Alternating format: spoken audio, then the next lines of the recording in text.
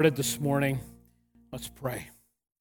So, Father, we're grateful for the opportunity to worship you this day, which we've been doing, as we've been singing Scripture to you and articulating some of the great truths of Scripture, which we long to continue to do. And Lord, I want to pray about something I've been praying about through the week. As we've heard the news about the horrible things at Kamloops Residential School, which we know in all likelihood is indicative right across our country in different places. We're deeply grieved by this. Pray for the loss of those children and the many others that sadly, I think we're going to hear about. Don't have any idea how many. We pray for those, Lord, that survived those kinds of things, the families that grieve the loss of their children, many, many people only you know, directly or indirectly affected. Yes, I pray in particular for healing for them. I pray that they would look to you. I pray for them for forgiveness, that they might be able to experience healing of forgiveness rather than being in the prison.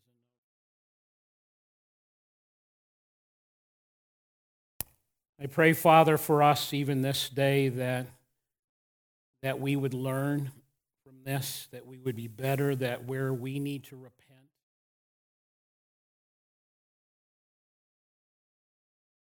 Lord, just draw to our attention. I know I personally have been praying that. Is there any of this in my heart? Lord, help us to be people that really reflect biblical Christianity, which stands against racism in every form. May we represent Jesus now.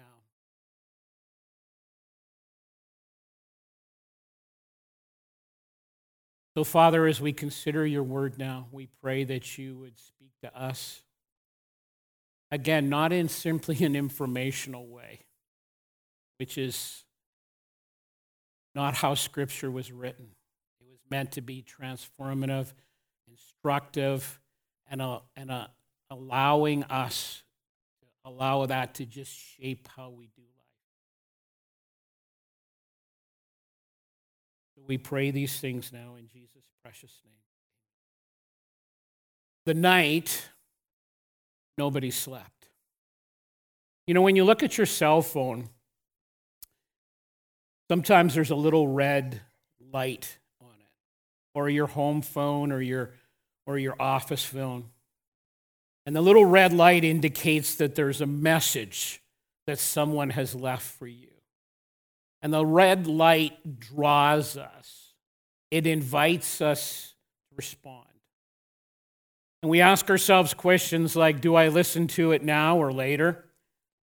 Am I going to make sure that I understand the content of that message? I might even make the decision to listen to that message multiple times so that I make sure I understand it. I might even take notes based on that message.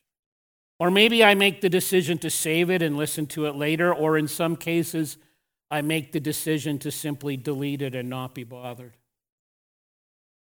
And God, I believe, has a message for us as clearly as that flashing light on the phone.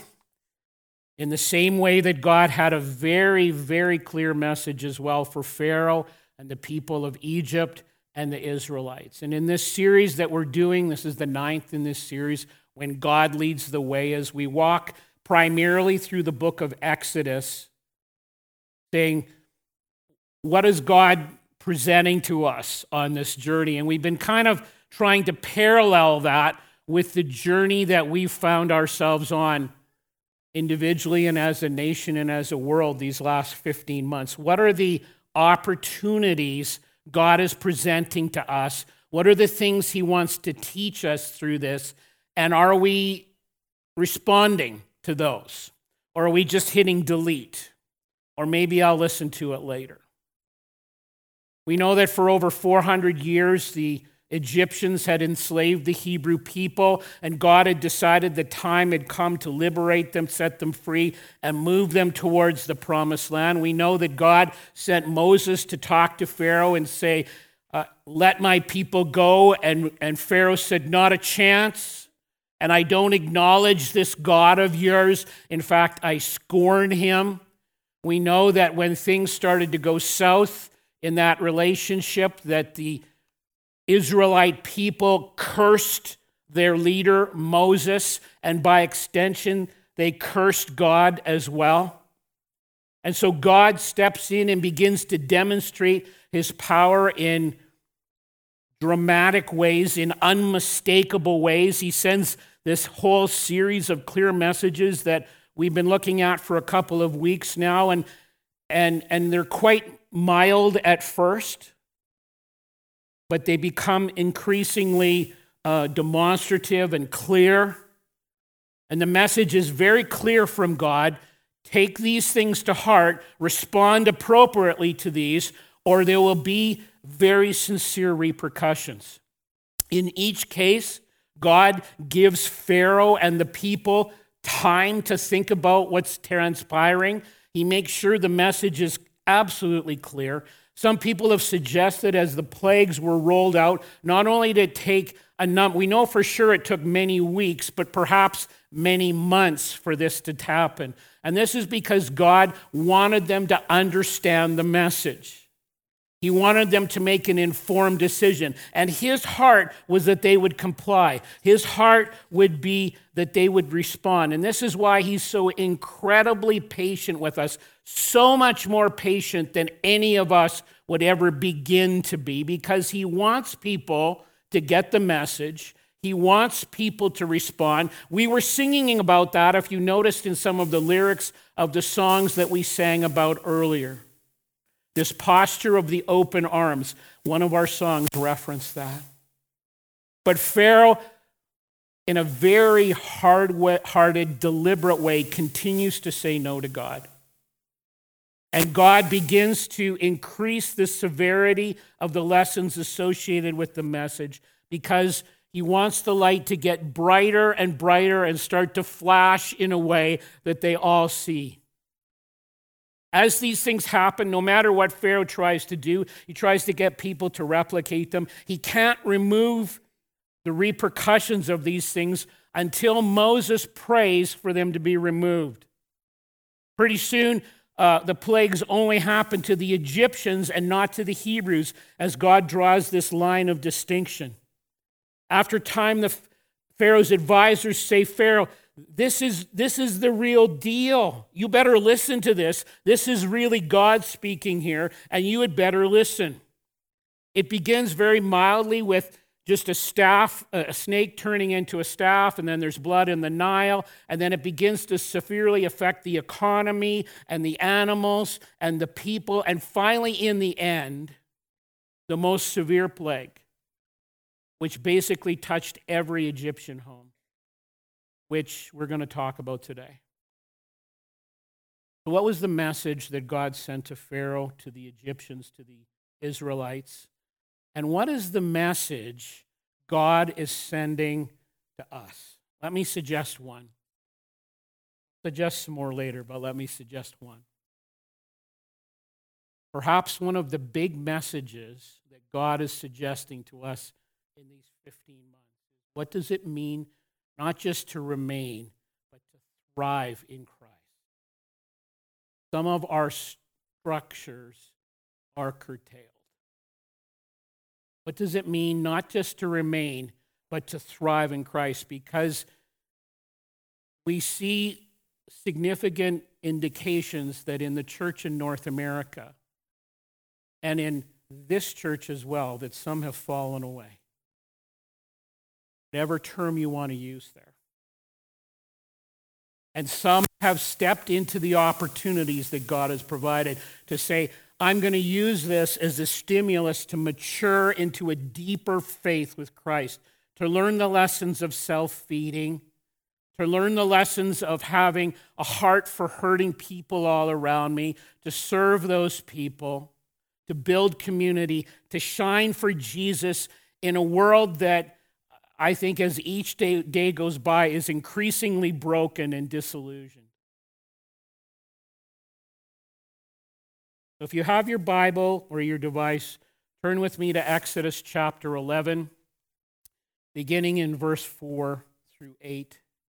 And again, I encourage you to read all the context. I'm not reading all these verses. We're looking at chapters 11 and 12 today, so I'm not going to read all this to you, but I'll summarize it, but I encourage you to read it.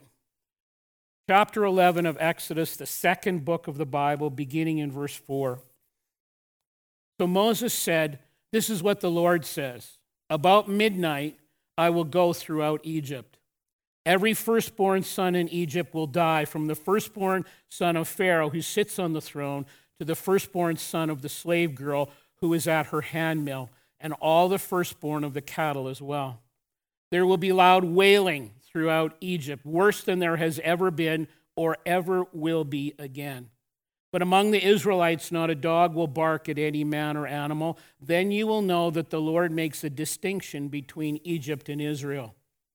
All these officials of yours will come to me, bowing down before me and saying, 'Go, you and all the people who follow you. After that, I will leave.' Then Moses, hot with anger, left Pharaoh. Despite all that God has done, despite all the warnings, in fact, all the warnings in the world, Pharaoh continues to say no. So Moses goes and said, 'Listen, this is what's going to happen. And when this all takes place, all of your officials will be begging us to go.' Yet Pharaoh shakes his head and says no again. And Moses is angry. He's hot with anger. He is deeply frustrated. And we've talked about his besetting sin. We've talked about the besetting sin of the nation, which I think is very clearly an illustration of what we're going through as a nation. They became a people who murmured and complained against the leadership and against God. For Moses, his besetting sin was he allowed his anger to move him in a direction that was ungodly and became sinful. And we see a number of examples of this. In this case, his anger was expressed appropriately. He was upset because this guy would not repent, would not listen to the message. And I wonder, do you ever find yourself frustrated with people who won't repent despite what God is saying to them? And I wonder at times how God views us in that circumstance. When is this guy going to learn that God does not bluff? Does not bluff. Doesn't lie. He doesn't shade the truth. He doesn't use, things that he is not going to carry through with. If you were then to read the next 11 verses in chapter 12, we see in there that Pharaoh is given 2 weeks, 14 days to consider this. So think about this. There's been 9 plagues over a series of many weeks or months. God has done this on the timetable the way he said it over and over and over again. And now he's given 2 weeks. This is what's going to happen in 2 weeks, Pharaoh, if you don't comply. And yet he still says no. There's a message in this for us. Are we hearing it? This plague is going to be different. If the Israelites do not want to suffer the same fate as the Egyptians, they have to follow some very specific instructions. And so Moses communicates this with Pharaoh and with the people. And God says in those 11 verses, this is going to be considered the first day of the year for you. And 10 days from now, each household is to take a lamb, a 1-year-old lamb without defect. They're to observe that lamb for 4 days to make sure it has no blemish. And then they're to slaughter on the 14th day the lamb at the time of twilight. They're to take some of the blood from that lamb and put it on the sides and tops of the door frames of their homes. They're to roast the meat. It's very specific how it's supposed to be prepared. And they are to eat all the meat of the animal and to accompany that meal with bitter herbs. If there happens, they're supposed to try and make sure it's an accurate amount of meat, but if it happens to be that there's a little bit of leftovers, they are to burn the leftovers. They are to eat the meal, we're told in those 11 verses, all dressed in their traveling clothes, ready to go. And one person has said in describing this, it's like they were to have a departing posture. And the meal was to be eaten in haste, we're told. All expressions of a sign of faith that God was going to deliver them, and they needed to be ready to go on short notice. After all of this, in verses 12 and 13, God does once again what he says he's going to do. On that same night, I will pass through Egypt and strike down every firstborn, both men and animals. And I will bring judgment on all the gods of Egypt. Remember in the last couple of weeks, we've said they had these approximately 80 gods they worshiped, and each one of the plagues was a demonstration that the God they'd been worshiping didn't have control over the issue the plague addressed, that the God of the Bible was the real God. And so this is a series of judgments on these gods. The blood will be a sign for you on the houses where you are, and when I see the blood, I will pass over you. No destructive plague will touch you when I strike Egypt. And in verse 30, it says, Pharaoh and all his officials, when God does what he said he's going to do, got up during the night, and there was loud wailing in Egypt, for there was not a house without someone dead. The night, nobody slept. At that point, God delivers 2 million plus people. We estimate this because in verse 37 and 38, it says there's 600,000 men walking on foot exiting the nation of Egypt. So with women and children, plus it says a considerable amount of other people, Egyptians who understood clearly because of what went on, this God is the God, and I am going to worship him. They go with the Israelites. So 2 million plus people are delivered from at that time, the most powerful nation in the then known world. So when we read stuff like this, to be honest with you, it all sounds kind of strange to us here in 2021 in Israel, in Lethbridge. And we're asking ourselves, why did God do this? And what's with all the blood? The 10th plague is obviously the most severe, striking every home that had deliberately chosen to repeatedly ignore and defy God and to not be prepared. And each Israelite home and each Egyptian home all made a decision based on what they knew was going to happen. It's also the first time that inaugurated the Passover meal that is still celebrated by Orthodox Jews today, looking back and celebrating what God did in bringing liberation and deliverance. And it's probably the clearest picture of redemption pointing to Jesus in all of the Old Testament. As Brian said, we're heading into communion in just a few moments, and all of this text sets us up for communion. Deliverance in this setting from Egypt is a picture of our deliverance from sin and Satan and all of the bondage that's entailed with that. The sacrificed lamb points us to Jesus, the Redeemer of anyone who will choose the deliverance that God offers. The lamb is this beautiful word picture of Jesus, chosen to be sacrificed. And it's not just any lamb, it's a lamb without blemish, 1 year of age, observed, like I said, for 4 days. A lamb without blemish is chosen because the outward perfection of the Lamb is a sign or a symbol of the inward perfection of Christ, that he was absolutely without sin. We say from Scripture that he was the Spirit-filled God-man, that he chose not to sin because he was a man full of the Spirit. And so God looked and said, only a perfect sacrifice can pay for, can atone for, can promise and deliver deliverance and redemption to people. So Jesus is the sinless Messiah sacrificed for you. Christ was the Lamb. He wasn't a lamb. He was the Lamb.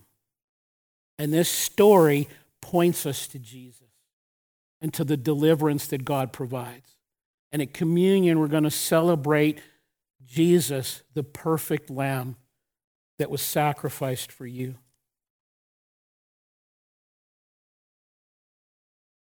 This final sacrifice is sufficient to redeem everyone that's ever lived or ever will live. The chosen lamb is slaughtered, would have its neck slit. It didn't die accidentally, neither did Jesus. Both were deliberately put to death. One significant difference is the lamb didn't know what was going on. The lamb didn't have the capacity to volunteer its life. Jesus knew everything that was going to happen in minute detail, and yet he willingly volunteered his life to be sacrificed, to be slaughtered for you. The lamb was killed at twilight, which in the Israelite thinking was middle to late afternoon, sometime between 3 and 6 p.m. during the day into the early evening, around the same time of day that Jesus died. And when we look at the Passover, we see the work of Christ through the sacrifice of the Lamb, which points us to Christ in the clearest fashion. The very deliberate application of the blood, which was a sign of the sacrifice and the deliverance, makes all the difference. The only way they would be saved, that they would be passed over. And it made a very clear, deliberate distinction between the people that chose deliverance and those that rejected deliverance. Now, I can just hear some of them and some of us today. That fresh blood's kind of disgusting. And so you'll hear people say things like this: I prefer a more practical style of religion, of being spiritual. That's the phrasing that people use now. I prefer a more practical style of being spiritual, one that I can custom make and do any way I want on my terms. And so maybe I'll pray once in a while, maybe I'll go to church, or I'll do whatever once in a while. I'll try to be good, and I'll hope for the best. In fact, I think I will just write up a whole list of those things that I do, that I've decided to do, and I'll tack them on the doorpost, and hopefully the angel of death will pass over my house then. Because I'm good enough not to be judged. I'm spiritual enough, whatever that means to that person, not to be judged. This passage shows us that the angel of death would look at that list and say, no blood, the firstborn dies. No sacrifice, the firstborn dies. I can see another group of people, and they're saying, well, I'm betting I'll be spared because I'm a real admirer of the Lamb and the qualities of the Lamb as that sacrificial Lamb. And we hear this many times today. They will appreciate Jesus, the historical Jesus, as a person. He seemed like a moral person. He seemed like a good guy.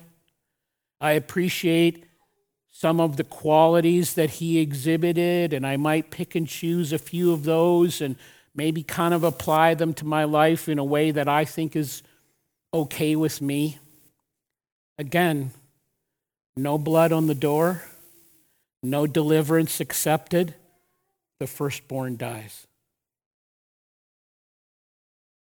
Lots of people have their own idea about the small g God that they have sort of conjured up in their mind, that they may or might not decide to make time for, and their own ideas of what it means to be spiritual. God has spoken in the very clearest of terms over and over again. Jesus, the Lamb of God, sacrificed for you.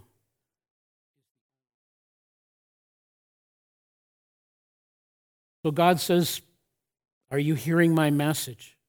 Which is every bit as clear as it was to Pharaoh and to the Egyptians and to the Israelites. So let me suggest a few more messages. And let me just say, there might be multiple messages that I don't articulate right now that God might have for you, or they might come at multiple levels. But let me just suggest a few. One of the songs we sang earlier, which I often reference, will be that God fundamentally has these open arms postured to you. He doesn't want anyone to be lost. He would prefer that everyone would be saved, even though he knows many will choose not to. And he will do what he can to draw us to him, to stir within us the desire to be in relationship with him and point us to Jesus and get our attention. And that is one of the big messages he's always flashing with the red light. Some other messages he might be suggesting in these 15 months are what's really important in life. As some of the structures have been constrained for us, maybe you've been sitting there thinking, what really is important in life? Maybe you've been thinking, am I really ready to stand before God one day? The God who is so patient and loving, and like I said last week, yet is still absolutely holy, and who is a righteous judge, a just judge. Maybe you've been asking, what am I really living for?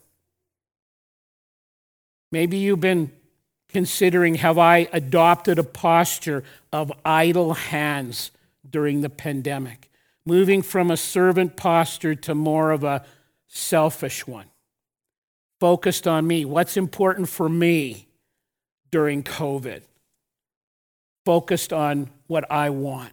Have I allowed perhaps the legitimate disagreements that people have? There's all kinds of opinions out here about what's going on. Have I allowed legitimate disagreements to degenerate into a lack of biblical unity where I'm attacking my brother or sister in Christ just because we have a difference of opinion?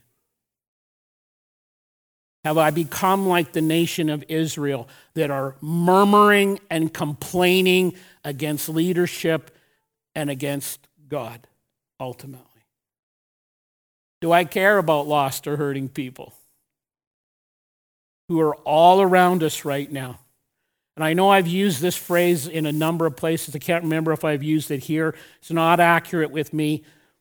Rick Warren has said he believes there's a tsunami of grief that's coming as people begin to come to grips with all the loss they've gone through in these last 15 months. Has my heart been broken with the things that break the heart of God?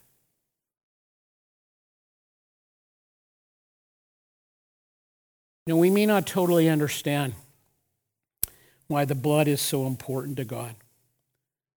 You know, we might have it in our head, all the answers, but it's hard to sort of get it all clear in our head. We understand a sacrifice has to be made, a substitutionary sacrifice that is made to cover over, to atone for, to pay for, to deliver.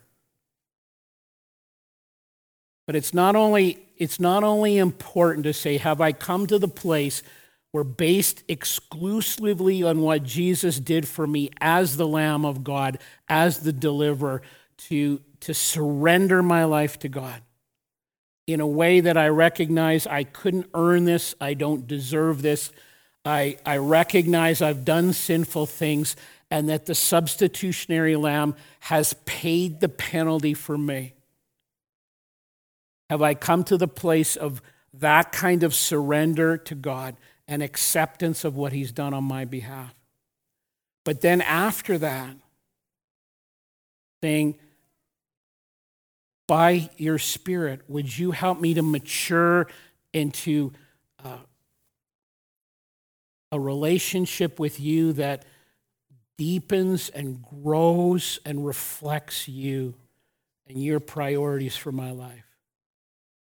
You know, they feasted on the lamb that night, but they also ate bitter herbs, and there's a message in that.